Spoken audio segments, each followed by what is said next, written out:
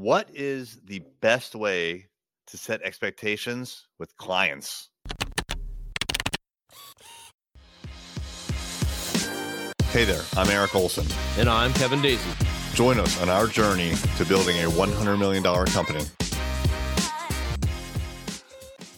Hey there, it's Eric J. Olson. You know, a lot of times we struggle here at Array Digital to set the right expectations with clients. And it's very, very important to set those expectations early on, because if you don't, well, then you live with the expectations that you set, whether you set them or not. So if you fail to set expectations, there could be confusion, there could be assumptions, and it just leads to problems. And we've learned that the hard way. You know, I was recently speaking with a fellow member of the Entrepreneurs Organization, Lael Sturm, and we were talking about setting expectations. And this clip is from our Facebook Live that we did together. Now, those we do occasionally, not just on Facebook, actually. Those are broadcasts out to LinkedIn and YouTube and some other social media channels. So if you follow me online at I am Eric J. Olson, then you'll see these notifications pop up every once in a while. Usually about 2 or 3 times a week, we're talking to another entrepreneur. Those are all up on our YouTube channel. Just go to YouTube, search for Journey to $100 Million. Anyways, I wanted to play this little clip because I thought what he talked about with setting expectations was really strong. And, you know, it applies not only to here at Array Digital, but I think it's going to apply to your business as well. Do you set those expectations early on in the relationship with the client? Like, hey, you don't just give us a check and like you're done. Like there's going to be ongoing work on your part. Yeah, we're really, really clear about that. And, you know, that's a lesson that we learned the hard way. You know, early on, and, you know, even early in the agency, part of the sales message was, look, we're going to do this for you. You know, we're going to free up all of this time. We're going to make it easy for you to be successful. And what we realized is that, no, we actually have some needs here. We actually have some demands on their time. In order for us to move forward together, to be really, really clear from the very early stages that this is not set it and forget it. This is, we need you to review the content. We need you to give us feedback. We need you to guide us because you're the expert. This is your business. We're your marketing department. And it's no different than if we were your marketing department internally. You know, you wouldn't think of hiring a marketing department and then saying, okay, that's done.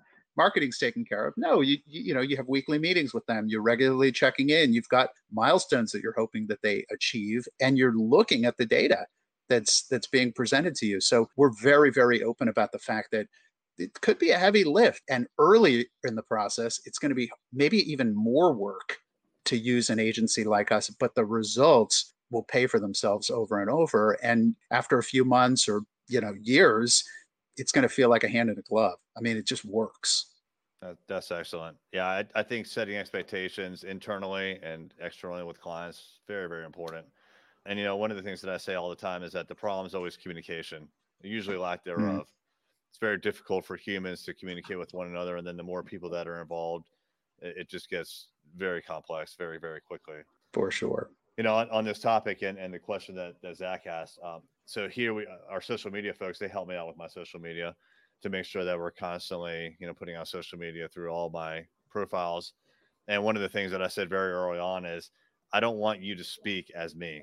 And only I want to speak as me, but I need help, right? And so I say things all the time. As an example, I'm saying something right now on this podcast, right? So this would be a good opportunity to take something I've already said, repackage it, maybe like a picture of me with a quote, or maybe like a 15-second video, and put that out. I need help with that, repurposing, you know, like kind of post-production stuff, but don't make up words, you know?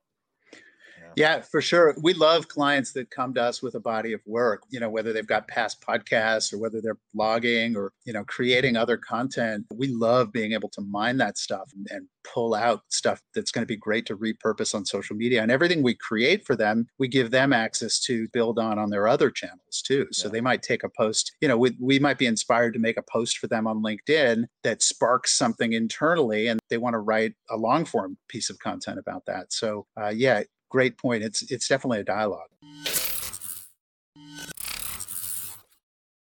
Hey there, it's Eric J. Olson. I wanted to let you know about my book, $1 Million Journey, How to Launch a 7-Figure Business. This is the story of what it took for me to go from freelancer with no clients, no employees, no revenue, to growing a $1 million business. It took me 8 years and I made a lot of mistakes. And all of those mistakes, and more importantly, lessons learned, are in this book. And we have chapter takeaways, 5 to 15 takeaways that you can apply right now to your business. Check it out on Amazon, $1 Million Journey by me, Eric J. Olson.